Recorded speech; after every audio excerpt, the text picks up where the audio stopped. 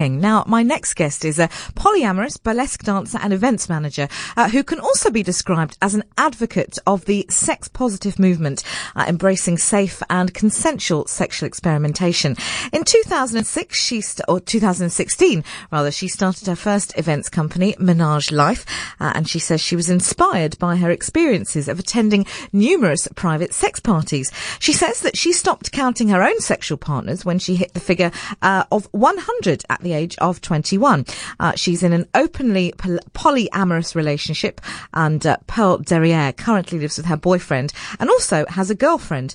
They share a bed, apparently, but they don't have sex with each other. We'll be finding out more about it. But really, the reason that I wanted to speak to Pearl was to find out what it meant to her to be sex positive. And I'm delighted that she joins us on the line from the States. Pearl, what a pleasure. Hello, good evening. Great to have you with us.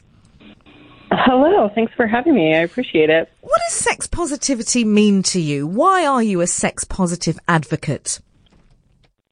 Excuse me.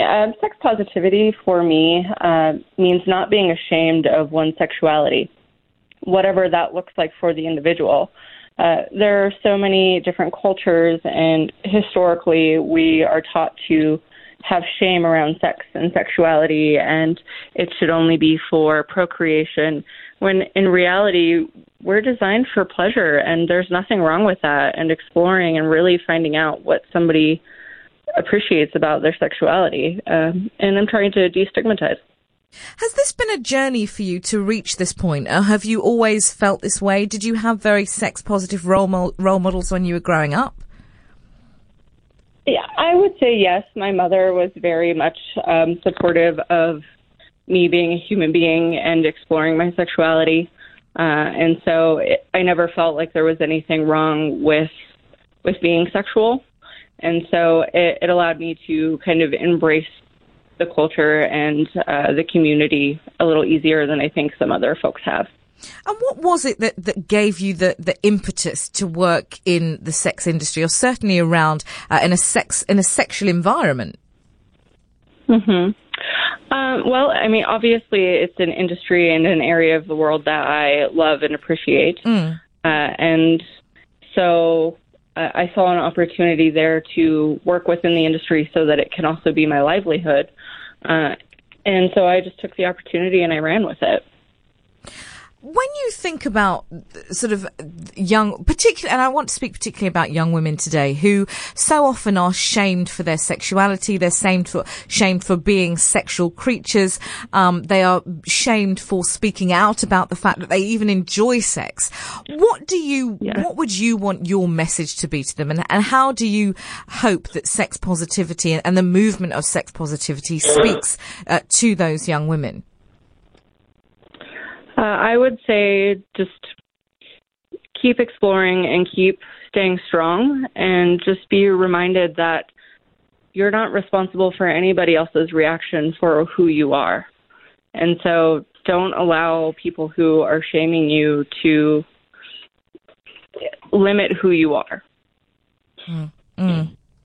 Can we talk a little bit about your relationship, which people will find intriguing, and I'm sure to you it's just very, very normal. What exactly is polyamory? So polyamory is being in intimate relationships with more than one person. And so for me, it looks like I have my live-in partner, Dan, and then I also have a girlfriend who lives in Texas, which is about a 20-hour drive from where I live currently. Okay. And how does that dynamic work? And how did you and Dan reach an agreement where this was okay for you? Well, as it turns out, I was polyamorous well before I met Dan. Right. And so he got into it knowing exactly who I was, and has really just embraced who I am and allowed me to continue being who I am, and vice versa. Are there ever issues? And the issue that I would immediately jump on as perhaps being a possible one is jealousy. And is that do you have to set out specific rules in order to make sure that it works, and that people's feelings don't get hurt? Well, there's a lot more communication is involved in polyamorous relationships. I say it's sharing the good, the bad, and the ugly. And something to look at when you're handling jealousy is somebody says, oh, you going on this date with this person is making me feel jealous. Well, what I'm doing going on the date with this person is not making my other partner feel jealous. They are reacting with jealousy as an emotion.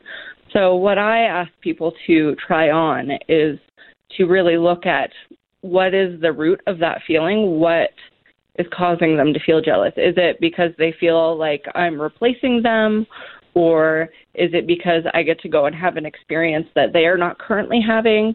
And really dive into that and look at what the root cause is so that hopefully it doesn't come up in the future. When you think again of how women particularly are viewed sexually, or women's views are women's sexualities are viewed by other people, and often by us ourselves as women, and you look at how your relationship works, is it something that you think, if more women felt comfortable expressing themselves, there'd probably be a lot more polyamorous relationships in the world? I don't necessarily think that there would be a lot more polyamorous relationships. I just wish that women in general felt more comfortable with expressing themselves. I don't think that everybody is polyamorous, and I don't think everybody is monogamous. I think we're all on kind of a scale somewhere. And so just figuring out where you are on that scale and being happy with it. Are you in love with both of your partners? Are you in love with Dan and in love with your girlfriend, or is one of them just a sexual thing? No, I'm very much in love with both of them. I've been with my girlfriend for going on 6 years now, off and on. And Dan and I have been together for like 18 months now. And are you married? No. So, any of them? No. Okay. Would you get married? No. I don't. I like the idea of a lifelong commitment, but I don't necessarily like all of the paperwork that's involved with it. Yeah. I want to talk a little bit, before we let you go, I do want to talk about the orgy that you planned. Now, I was absolutely fascinated by this. You wanted to hold the largest orgy in human history. Why did you want to do that? In Las Vegas, of all places. Why did you want to do that, Pearl? Well, really the short answer is it's a great way to show the world how prevalent sexual expression is, and that it is something that doesn't need to be swept under the rug or kept in the closet. And we're all normal people. We have normal jobs and we have families and all of the same things that other folks have. We're just more open about our sexual aspects of our life. There may be people who say, and I'm certainly not one of them, but there may be people who say, this woman sounds sex obsessed. And there may be people who say, this is just sex addiction, just in another guise. What would you say to those people? I think the difference between like sex addiction and nymphomania and myself is, sex addiction, the definition is allowing sex to have detrimental effects on your life. I personally have never had any STIs or STDs. I'm very safe with everything that I do. All of my partners are consensual and know exactly who they are and where they are in my life. I also have another day job. I also have, a household to keep track of. I'm just like everybody else. It's just, rather than going to, like a CrossFit class or something, this is what I like to do in my spare time. I should just ask you, how did the orgy turn out? I know that you didn't break the record, but how many people pitched up? Yes. So we had, I want to say it was like 432 people or something to that number. I don't remember off the top of my head. There were a lot of issues. As it turns out, Las Vegas is actually a fairly conservative city politically. And so there were a lot of snags. We had the city government come in and try and shut us down, as well as the law enforcement, even though we were breaking no laws whatsoever. So it was kind of a political nightmare. Sure. But, in the end, we still had an event for our customers. The overwhelming response was that it was still a great event, and everybody could see how hard we were trying to produce it, and knew the odds were against us. Pearl, how do you keep an event like that? Sorry, how do you keep an event like that safe for the participants? That is a very good question. It's actually kind of complicated to answer. I have a very large staff that is trained specifically for protecting others and looking at situations and managing them in a consensual way. We have a high level of security as well as process in which we go through to check folks' identity as they're coming into the event. Yeah. So would that include, in terms of safe sex and the use of condoms, do you require that people have tests before they come, or that they present sort of test certificates saying that they're clean of things? How does that work? Because when you're dealing with hundreds of people, it would seem to me that possibly somebody could slip through the net who may not be as genuine as they may. They may not be particularly safe. Sure. So for that particular event, it was required that barrier methods were used, so condoms, dental dams, gloves, things like that. And then as far as tracking who partners were, we made it so that you were required to bring a partner with you who you already have a pre-established sexual relationship with and sign a legal consent waiver stating those things. And so at the event, you were only required to have a sexual relationship with that person that you brought with you. Now, should you want to participate with other folks, by all means, just, make sure that consent is established and that they're aware of what's going on, and then have fun with it. But we don't require people show up with STI testing paperwork or anything like that.